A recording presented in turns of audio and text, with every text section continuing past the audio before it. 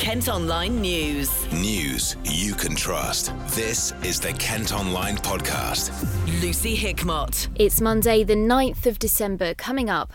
Church vandalised during break-in. The window here that's been broken was installed in 1903. It survived 2 world wars, but sadly not this attack. Dozens join forces to tackle racism. It's only a small minority who carry out those attacks, and we need to make sure that everybody knows that. And Gillingham celebrate win over Sunderland. The scenes afterwards have reminded me of some special days I've had, and I looked down to the Rainham end and they were on top of him as well, so it was a great way to win again. Kent Online News. First today, a man's been taken to hospital after reportedly setting himself on fire outside a pub in Chislehurst.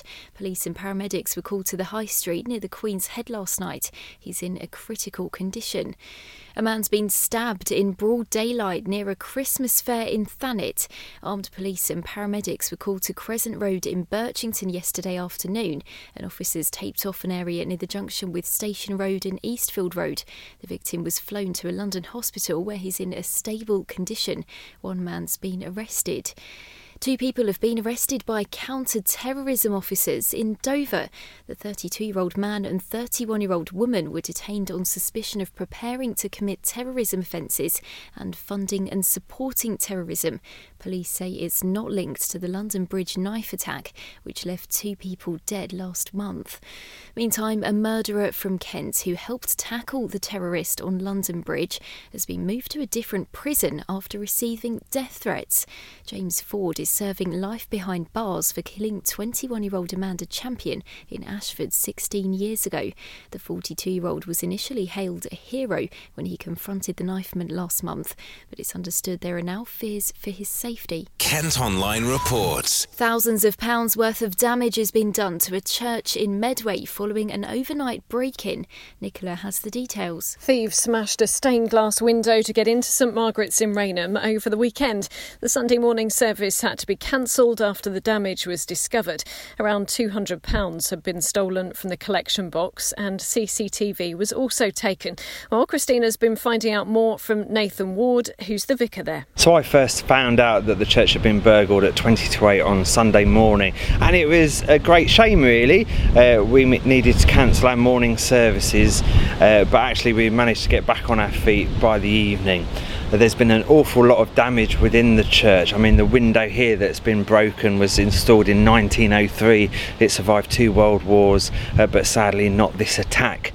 And actually very little was taken. We don't carry a lot of cash in the church overnight at all, and it gets banked straight away as well. So they've got away with very little but caused a lot of damage.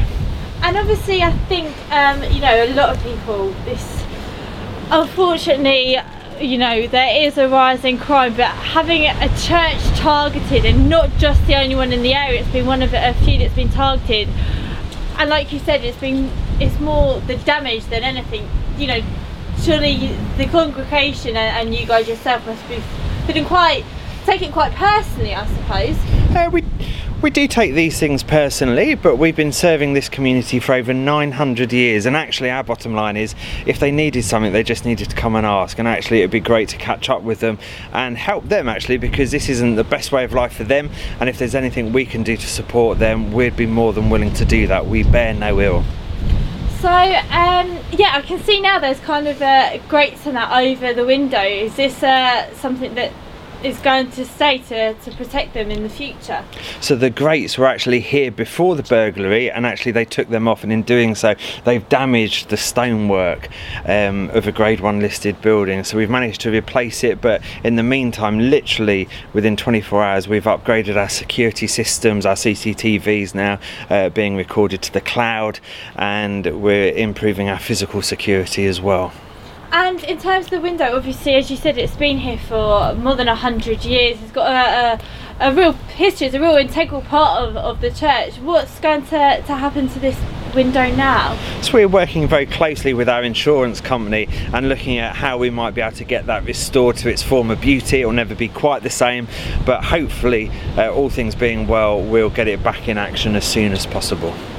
And obviously I see it's quite busy in the church today, so will you be back open resuming services as normal? Yeah, we're back open, back in business as normal and welcoming the community. And at the end of this week we open our Christmas Tree Festival, which for the first time has got Santa's Grotto in it. Meantime, a group of people in Medway have joined forces in a bid to tackle racism following a spate of attacks on places of worship.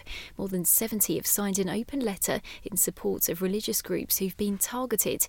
It comes after graves at a synagogue on Rochester High Street were vandalised, which police later said was a hate crime. It's also emerged the construction site of a new mosque in Gillingham was set alight. Keelan's been chatting to Steve Wilkins, who's part of the group, on KMTV. Well, Stand Up to Racism is part of a national organisation which is, as the name says, is about fighting racism. So the Medway Trade Union Council actually formed the group, and it's now an independent group which is about dealing with all aspects of racism as they occur. And I mentioned there's been some attacks on places of worship. Tell us a little bit about those and what impact that's had on Medway. Well, there was a vandal attack on the burial ground at Chatham Memorial Synagogue back in October, and that was followed by an arson attack on the construction site where the new mosque is being built in Railway Street. I mean, it wasn't too much damage done there, but everything points to that being a racist attack. The synagogue themselves have said that the attack on the burial ground was one of a whole number of incidents that they've had in the past. And what do you hope that the Stand Up to Racism group here in Medway will be able to achieve? Well, part of what we're trying to do is to show that anti-racists are the majority, that for people who are being attacked, that they have support, and the message to the people who are racist and the perpetrators and their supporters of those attacks, that they are a minority and that we are going to oppose them. What do you feel like the sense of community is in Medway at the moment with regards to the response to these various attacks? I think, as I said, I think we're the majority, so I think most people are appalled at these sorts of attacks. And it's only a small minority who carry out those attacks. And we need to make sure that everybody knows that. And if people want to take part in the group, how can they do so? You can find us on Facebook, you can find us online. We're part of the national organisation. It's all there. Contact them, contact us, please do. Kent Online News. Now, with just days to go until we vote in the general election, an 84-year-old man has reportedly been shouted at and pushed while out campaigning for Labour in Herne Bay. The party say he was physically and verbally abused by a woman on William Street on Saturday morning as he tried to gather support for local candidate Coral Jones. Police say they haven't been told about it. Search and rescue boats have been out looking for the body of missing Kent mum Sarah Wellgreen over the weekend. Teams were sent to an area of water in Dartford following a tip-off from a member of the public, but they didn't find anything. Sarah's former partner, 39-year-old Ben Lacombe from New Ash Green, was jailed for life for her murder in October, but has refused to reveal where her body is. A woman's admitted starting 2 fires at flats near Maidstone. Natasha Turner started laughing as she appeared in court via video link, accused of torching the properties on Kingfisher Road in Larkfield in September. The 48-year-old who lives on the same street will be sentenced in February. A motorcyclist has been injured following a crash on the M25. A number of vehicles collided on the clockwise carriageway near junction 5 for Sevenoaks just after 5:30 this morning. The motorway was closed for an hour and a half. The bikers not thought to be seriously hurt. Kent Online reports. Drones are going to be used to track migrants making the dangerous journey across the Channel to Kent. They're going to be deployed along the coastline from Eastbourne in Sussex to Margate. Last week alone, more than 100 people risked their lives crossing the water in small boats. A motorcyclist wants to hear from anyone who saw a crash she was involved in on the A2, as she can't remember what happened. 33-year-old Jade Nicholson says her memory's been affected by the collision near Cobham last Wednesday morning. She was travelling London-bound when she crashed with a blue van. It's thought the driver stopped briefly before continuing his journey. It's been revealed Kent has the 3rd highest number of private school pupils pupils in the country. According to research by the Knowledge Academy, almost 21,000 children are being educated at the 57 private schools in the county. Surrey had the highest number, followed by Hertfordshire. A Sevenoaks animal charity is urging people to stop buying micro pigs. The warning comes after Animates rescued 5-week-old piglet Wilbur. The tiny pig had been moved between 3 homes before the charity got involved. He'll now stay at the sanctuary in Ash for the rest of his life. Workers at the charity say the pigs are often removed from their mother too early, and pet owners can get a shock if the cute piggy turns out to be a different breed and grows into a full-sized hog. Kent Online Sport. Football, and Gillingham have climbed to 14th in the League One table after beating Sunderland at the weekend. It was a tense match at Priestfield with both sides getting goals disallowed, but the Gills ended up winning 1-0 after Connell Ogilvie scored a minute from the end. Manager Steve Evans is pretty pleased with the result. I thought we dominated the play. We're fortunate we've looked back at the video and the still picture as well. Brandon's header was clearly over the line. Assistant referee doesn't give it. We've hit the woodwork a couple of times, so we said to the players at half time, we're pleased with this, but I just thought we were a bit, if you were measuring it in percentage terms, perhaps 10% below where we were against Doncaster in terms of quality into the final third and movement. I thought we improved in the second half. I thought we started winning the bits, and then we were apart from probably one Wake shot, which is a good block. He just goes wide. Chalawake is a drive that just goes wide. Their goal was a clear foul on Jack Bonham. I didn't see the foul at the time. I must admit, I think they scored. The fourth official immediately turned to me and said, "Steve, no goal." And Sunderland fans and players and staff are still celebrating. He said, "No goal, clear foul."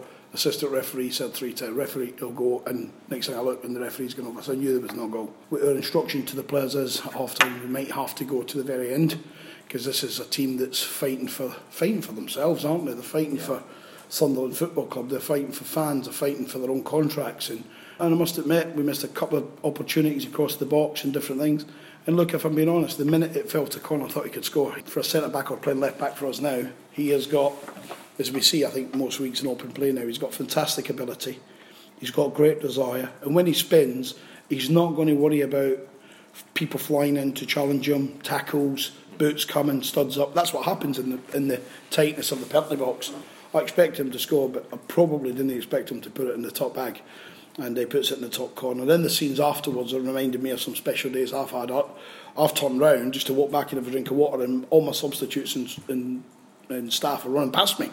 And I looked down to the Raynham end, and they were on top of him as well. So it was a great way to win a game. Gillingham are travelling to take on Fleetwood Town in the league on Saturday. Meantime, tickets to see them take on West Ham in the FA Cup will go on sale tomorrow. The third round match at Priestfield on Sunday the 5th of January will be live on TV thanks to BT Sport.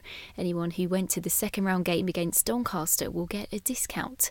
Elsewhere, it was a disappointing weekend for Dover. They lost 2-0 at home to Boreham Wood in the National League. Boss Andy Hessenthaler said it could have been far worse. I just don't know where we're going, to be honest, after that. Sort of just said there, when me and Chairman talking here, we can serve up some real good performances, but we can serve up some absolute awful performances, and that was awful. They were first of everything, when they first, second balls.